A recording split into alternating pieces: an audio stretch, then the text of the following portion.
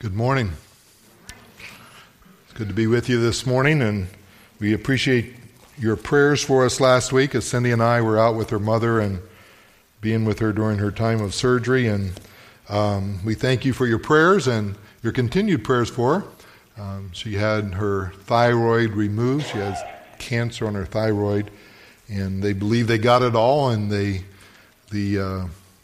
lymph nodes around it weren't any cancer there, so she still has some treatment to go through, but we thank God for His being with her and His touch. And so we appreciate and thank you for your prayers for our family. We began a couple weeks ago a series that we have entitled, "Oh God, Make Me Holy." I don't know if in the course of these weeks those words have come to your mind, but I hope that they have. And I hope that they will continue to.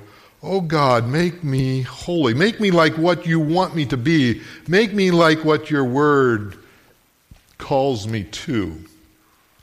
This morning we are focusing in on strengthening our grip on holiness, to become more tightly pursuing, more intensely pursuing what God has called us to. When I was growing up, we lived for a time in Port Matilda over the mountain, and we lived on the other side of the tracks, literally. Go into Port Matilda, find the tracks, go to the other side, 2 doors up is where we lived. And that train that went down the Bald Eagle Valley was an express train that didn't slow down at all. Going through Port Matilda, the railroad crossing gates would come down and that thing would just fly on by. Our church was right there, and it was so loud and intense that whenever the train went by during the time of church, Dad would just have to stop preaching because the windows would rattle, the building would shake, and you couldn't hear him anyway. So till the train went by, he just might as well stop preaching. We would have company come and stay with us, and in the morning they'd come out and said, "How do you guys live here? How do you sleep?" 3 times during the night a train went by and they just sat bolt upright in bed. It sounds like it's going right through your bedroom. And we say, "What train?" We were living there. Yeah, we heard it during the day, but at night when we would go to sleep, we never even heard the train go through. It just became a part of the background noise. Let me ask you something. How seriously do you take God? Maybe a little complicated question, but have you ever felt like you were surrounded by the things of God? The program, the people, the praise and worship, but where's God in my life? We can be around His people regularly. We can talk His language. We can do a Bible study. We can go to church. We can turn the Christian radio on when we're in the car. We can watch Him working. We can even enjoy His blessings and yet be taking Him for granted. And it's happening all around us, but where's God? Where is He really there? Do I feel Him? Is He working, or is it just in the background? All of those things can be good, but they don't make us holy. Only God makes us holy. This morning I was talking to my friend Paul that I have prayer with every Sunday morning, and he was sharing a devotional that he had read this week, and as he was sharing the story, I thought that would just fit in right here. He was telling the story of T.E. Lawrence, who is known as Lawrence of Arabia historically. And Lawrence of Arabia had come to Paris, and he had brought several Arabs with him from the desert of Arabia. First time they had ever been in Western civilization in a big city, Paris, and they were awed by everything that they saw. But the thing that awed them the most, can you ever guess what it was? Probably never. Unless you were here first service. It was the faucets in the bathrooms. That you could go up to this little thing on the sink and turn the handle and water came out. One day he came back from being out and found them in the bathroom trying to rip the faucets off the sink. And he said, "What are you guys doing?" He said, "Oh, we got to take one of these back to Arabia. That we could have one of these. You just turn this handle and water will come out." They didn't understand that it wasn't the hardware there on the sink. It was the pipes and the reservoir and the rain and all of the things that it took to get that water to the spigot. There is more to holiness than just being exposed to God. Okay? There's more to holiness than just being exposed to God. Holiness is a relationship with God that changes the very person that I am so that I become a clear reflection of who He is. That the Spirit flows through me. We're going to be looking at a passage of Scripture this morning in 1 Corinthians chapter 10. And Paul is there remembering a section of Israel's history in which they had some pretty good times, but also some pretty bad times. I missed a couple. Oh, no, I didn't. There we go. We're going to look at this passage, and we're not going to read the whole thing, but we're going to read it as we go. In this passage, we see that they had so much of God. 1 Corinthians chapter 10. I don't want you to forget, dear brothers and sisters, about our ancestors in the wilderness long ago. All of them were guided by a cloud and moved ahead of them, and all of them walked through the sea on dry ground. In the cloud and in the sea, all of them were baptized as followers of Moses. All of them ate the same spiritual food, and all of them drank the same spiritual water. For they drank from the spiritual rock that traveled with them, and that rock was Christ. The Israelites of Moses' time were a very blessed people. They had just been freed from slavery. For 400 years they had been slaves down in Egypt, and God had sent Moses to deliver them, and they were able to break that bondage of slavery, and they went to the Red Sea, and God delivered them there at the Red Sea, and the armies of Egypt were vanquished in that water, but they walked across on dry land. We find them that God provided a cloud for them in the daytime to protect them from the desert sun, and at night He provided a pillar of fire that gave light to the whole camp, and He provided for them manna, and He provided for them quail to eat. He gave them water out in the desert to feed, for quench the thirst of all those people. And God's presence and God's miracles were everywhere they looked. So much of God. Wouldn't it be wonderful to live with God working so dramatically like that? But Paul said there was so much of God, but so little godliness. God was not pleased with most of them, and their bodies were scattered for 40 years in the wilderness. These people had witnessed very highly visibly God, but they had failed to take God seriously. And so God prevented them from going into the promised land that He wanted them to have. You know, we can go to church regularly. We can give to God's work generously. We can work in His ministry tirelessly and still miss having a relationship with God. You see, being exposed to the character of God and His blessings and even being involved in His work does not guarantee anything. All that does is just make us more responsible for the things of God.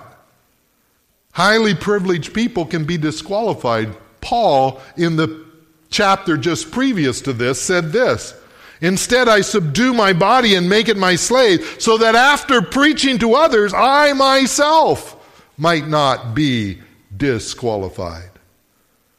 There is more to holiness than just being exposed to God. If just being exposed to God and the things of God made you holy, then the Pharisees should have been the most holy people. And yet Jesus condemned them and said, you're a bunch of whitewashed sepulchres. Oh, you're nice and pretty on the outside, but inside you're dead. There's no holiness there. Paul goes on to say there's some reasons why people don't take God seriously. So they get sucked away. And there's things that they allow in their lives and in their thinking that causes them to just begin to not take God seriously. 5 things that Paul talks about, and we look at in this next few verses and we can find them. These things happened as a warning to us, so that we would not crave evil things as they did, or worship idols as some of them did. As the scriptures say, the people celebrated with feasting and drinking, and they indulged in pagan revelry. And we must not engage in sexual immorality as some of them did, causing 23,000 of them to die in one day. Nor should we put Christ to the test as some of them did, and then died from snake bites. And don't grumble as some of them did, and then were destroyed by the angel of death. These things happened to them as examples for us. They were written down to warn us who live at the end of the age. Paul said that these things that we find here in this story are really an object lesson for us to get the truth of the importance of being faithful to God, allowing His holiness into our life. How did the Israelites bring this tragedy upon themselves? Well, he said they allowed these things in their life, and it's just like a vortex that, you're out around the edge and you feel like you can handle it. But the closer you get to the center, it just begins to suck you in and you just feel powerless to escape its grasp. Each one of those decisions making us just a little bit more insensitive to God. Let's look at these circles, if you please. The first one, Paul said they were craving evil things. The Israelites knew that they should be following God. God was pointing them in the direction of the promised land, Israel. Egypt was behind them. And yet in their heart was this desire and this pull for Egypt and the things of Egypt. It says there in Numbers chapter 4 or 11, 4 and 5, speaking of this situation, that Paul was writing about, they began to crave the good things of Egypt. And the people of Israel began to complain. Oh, for some meat, they exclaimed. We remember the fish we used to eat for free in Egypt. And we had all the cucumbers and melons and leeks and onions and garlic that we wanted. They began expressing this desire for the things of Egypt, the place where God had delivered them from. And there were some good things back there. Onions are good. Leeks are good. The fish is good. That wasn't bad things, but they were connected to Egypt. And the things that they thought about as they were thinking about that in this period of deliverance was, those things were free back there.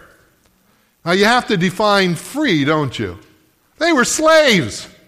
They got up at dawn and worked till dusk, and they were whipped and they were beaten and their children were killed, but their food was free. And sometimes we look at the things of this world and we think, oh, that would be nice. I want that. Why can't I do this and why can't I do that? And God has delivered us from them. And we think that somehow, if I'm following Christ, I might be missing out on something back there. Why can't I? And we begin to crave those things that aren't a part of God's plan for us as His followers. And then it results in idolatry. They began to worship idols. Now I know that probably none of us have a shelf at home with a carved idol that we bow down to every day and pray to. But there's more to idols than just those kind of what we think of pagan kind of worship. We, like the Israelites, can put something ahead of God. Put something else on the throne that God should be sitting on in our lives. And when we do, it becomes idolatry.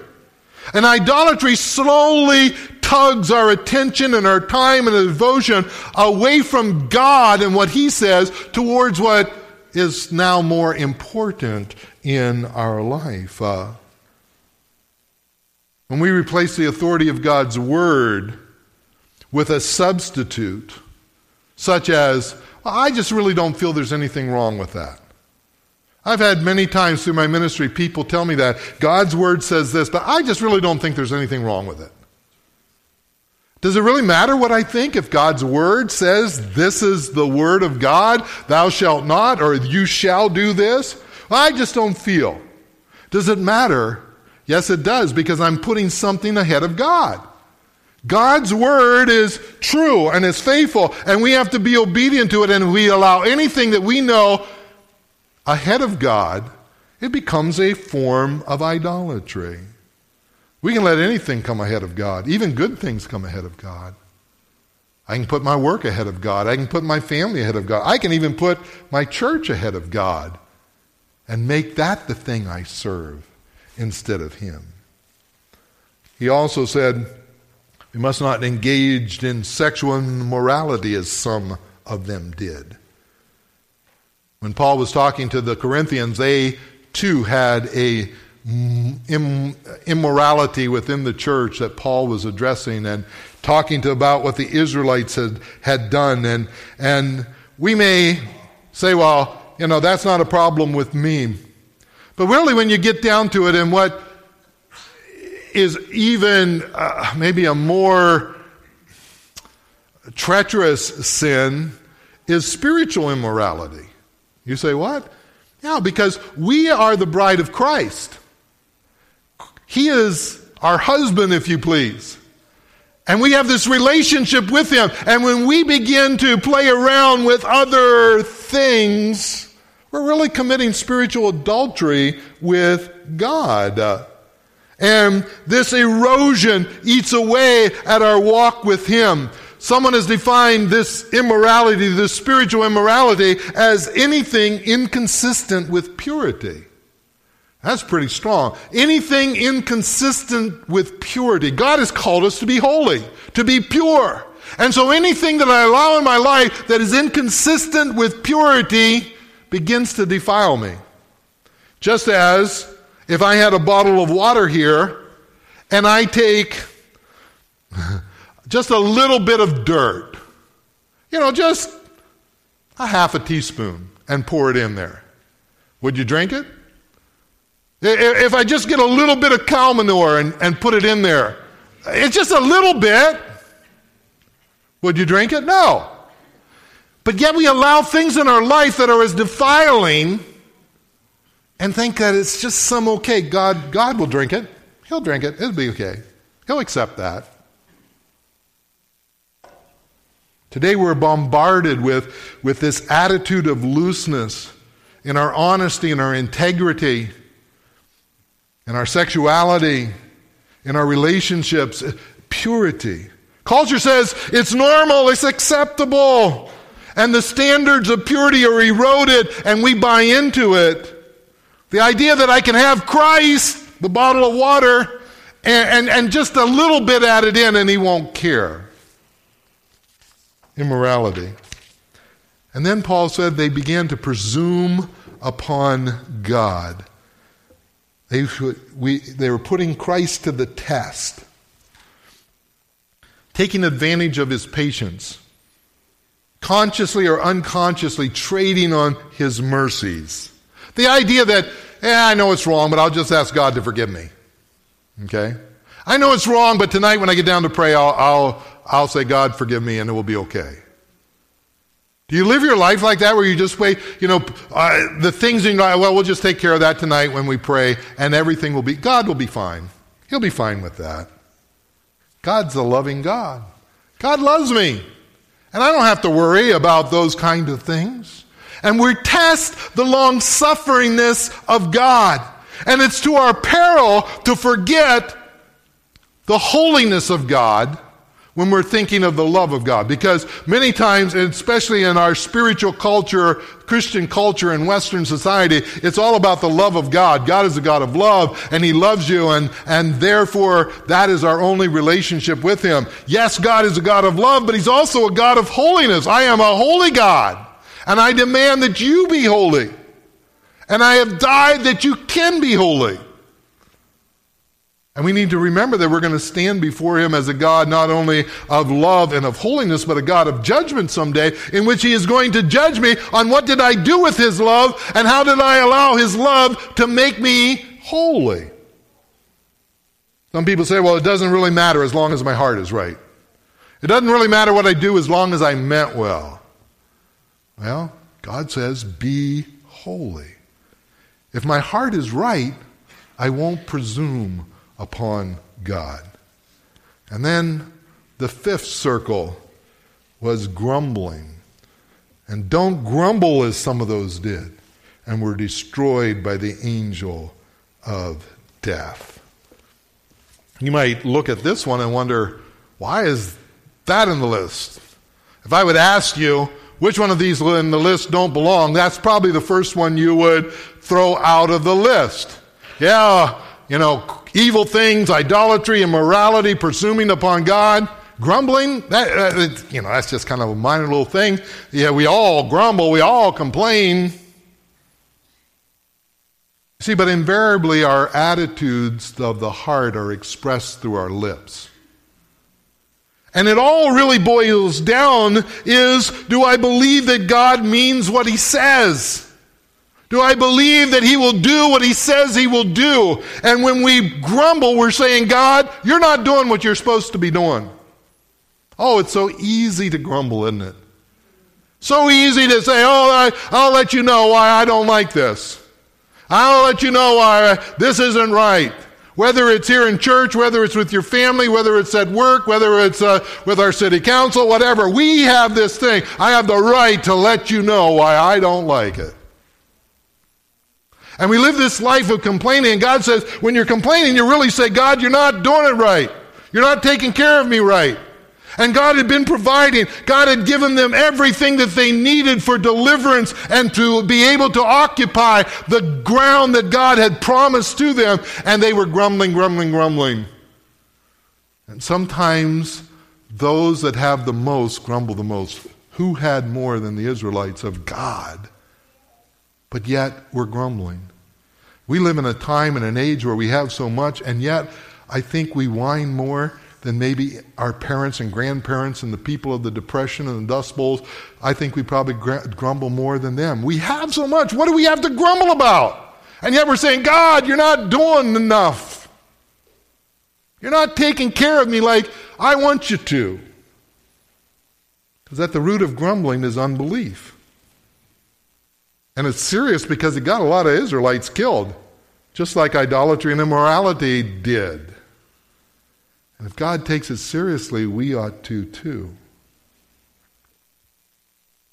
Two reactions to when that kind of information comes to us.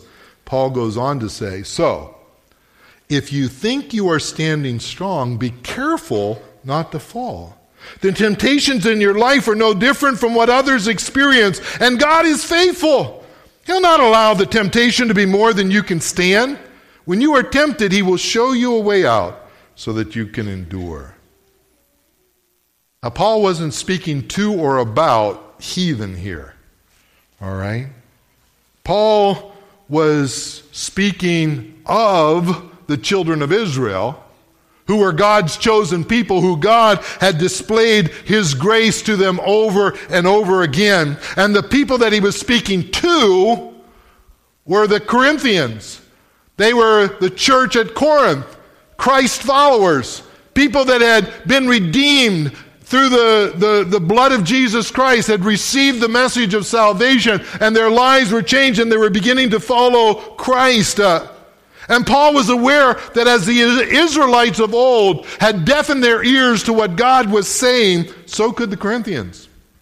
And he was saying, so could you and I. And Paul said there's two ways that people handle this kind of information.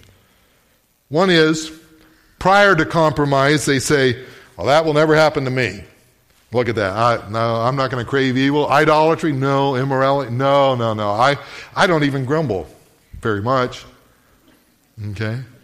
And so that will never happen to me. Noah, who was a man of faith so much that he built an ark out where there wasn't any water, yet was the first one to sin after they came out of the ark. And David, who was persecuted for his godliness and his integrity by Saul, committed adultery and murder. Solomon, who when asked by God, I'll give you anything that you want, asked for wisdom, and God gave him wisdom to the point where it says he is the wisest man that ever lived. And yet he took more wives and concubines than any heathen king around him. And Peter, who said to Jesus, he looked him in the eye and said, I will die with you. I won't leave you. Just a few short hours later, warming his hands around the fire, said, I don't even know who he is. I've never met him before in my life.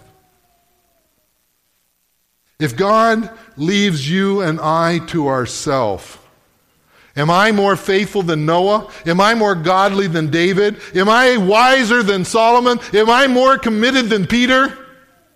Sometimes we think we don't have to worry when we flirt with the world, when we flirt with sin, that we can live on the edge and it'll be okay. I know I'm a little close to the line, but I won't step over it.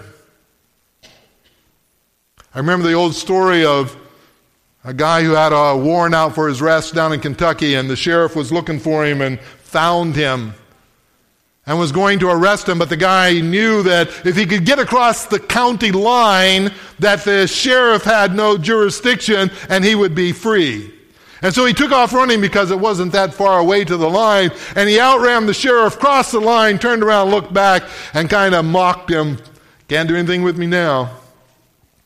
And the sheriff said, well, you're right. You gave me a good run for my money. And he said, but let's not part as enemies. Let's just shake hands, be done.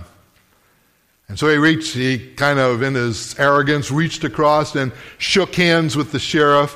And as he shook hands with the sheriff just grabbed him and pulled him across the line and arrested him. When we start shaking hands with the enemy, we'd better watch out. When we're sitting close to the line and think, it doesn't matter. Are we sure where the line is? God wants us to be holy. And we have to be careful when we think we're standing firm, lest Satan knocks our legs out from under us. Sometimes we give in to compromise. And we then say, I'm in trouble. I want out. Paul says God will forgive you. But he's saying there's no real need to fall in the first place. There's no real need to fall in the first place. God is faithful. God is faithful. And he'll not allow temptation to come that is greater than what you can bear.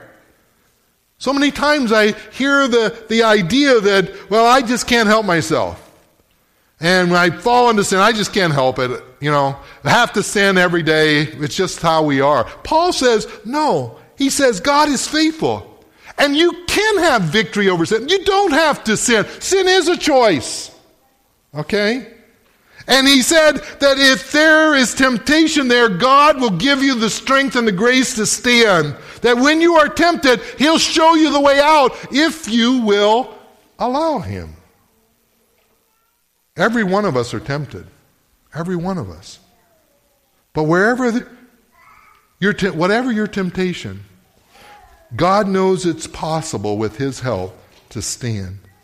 And he's already prepared a way of escape. So when you're faced with temptation, your first realization should not be how strong Satan is and how he's got me by the hand, but saying, okay, stop right here because there is a move.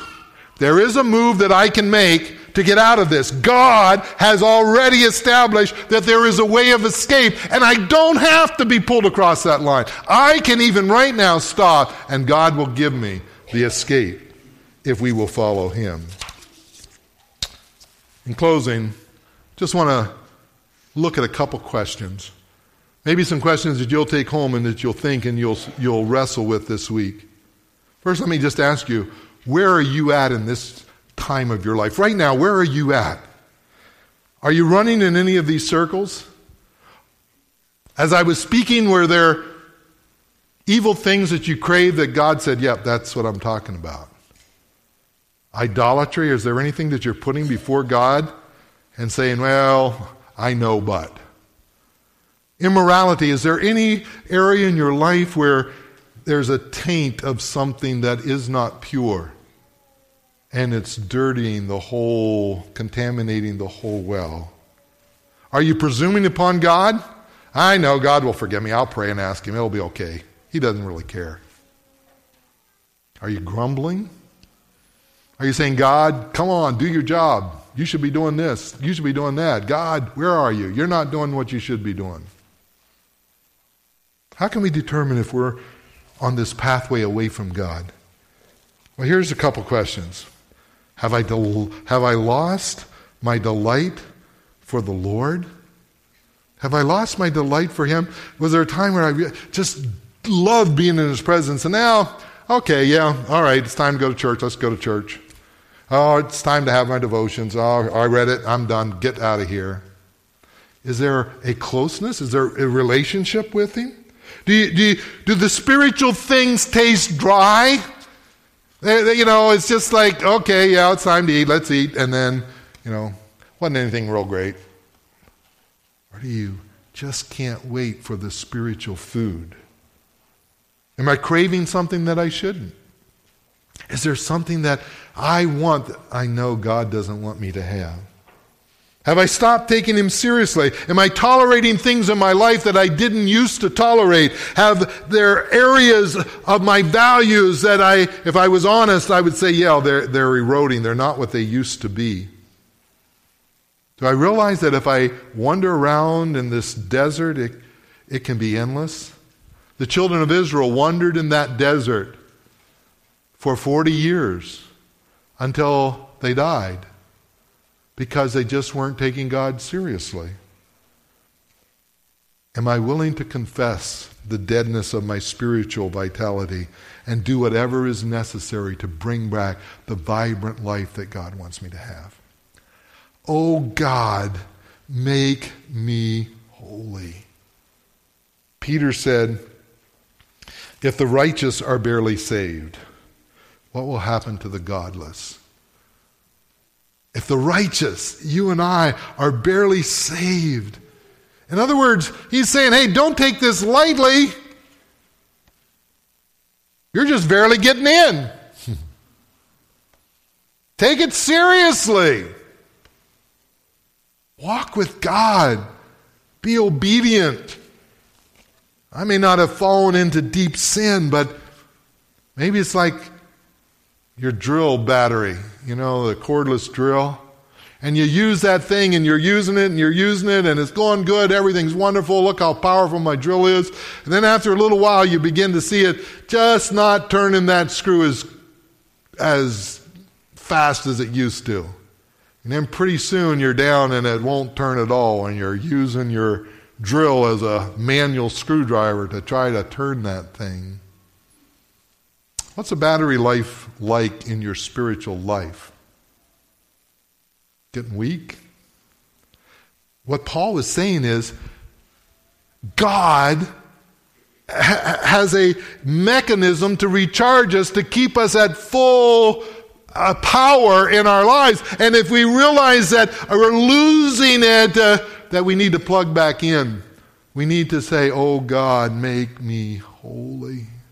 Make me holy, Lord. Strengthen my grip on holiness. I want to be fully charged, to be able to enjoy the blessings that you have given us and to enjoy the relationship that you died to establish for me.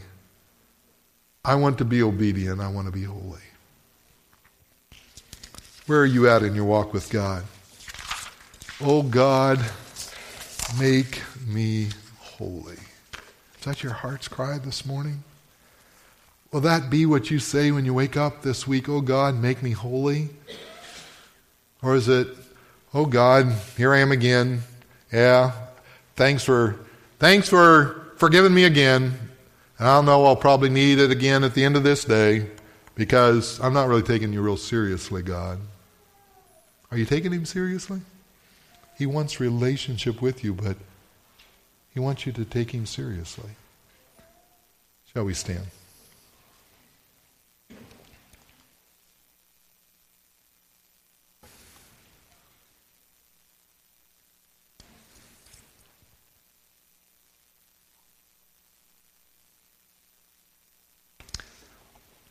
I don't know where you are in your walk with God, but I encourage you, if this message is spoken to your heart, that you will seek him out.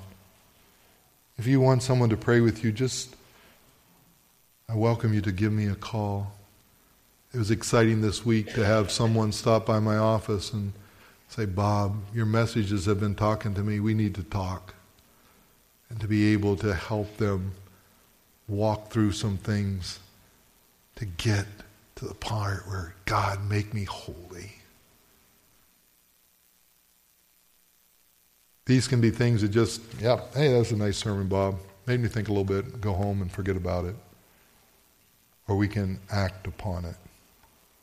And I trust that you will. Father God, we come to you this morning and we thank you for your faithfulness. Lord, I'm so thankful that you didn't just tell us be holy and then say to us, deal with it, figure it out. But you said, if we're tempted in things that would make us not holy, that we can stand that temptation, against that temptation, and that you have already provided a way of escape. We don't have to get sucked into this vortex. We don't have to live like the children of Israel did. We don't have to be defeated and not possess what you have provided for us. Oh God, make us holy. May we be people that are holy people. People that when people see us, they see Jesus. May it be so in our lives. And if not, help us to seek it with our whole heart, even this day. We ask in your holy name. Amen.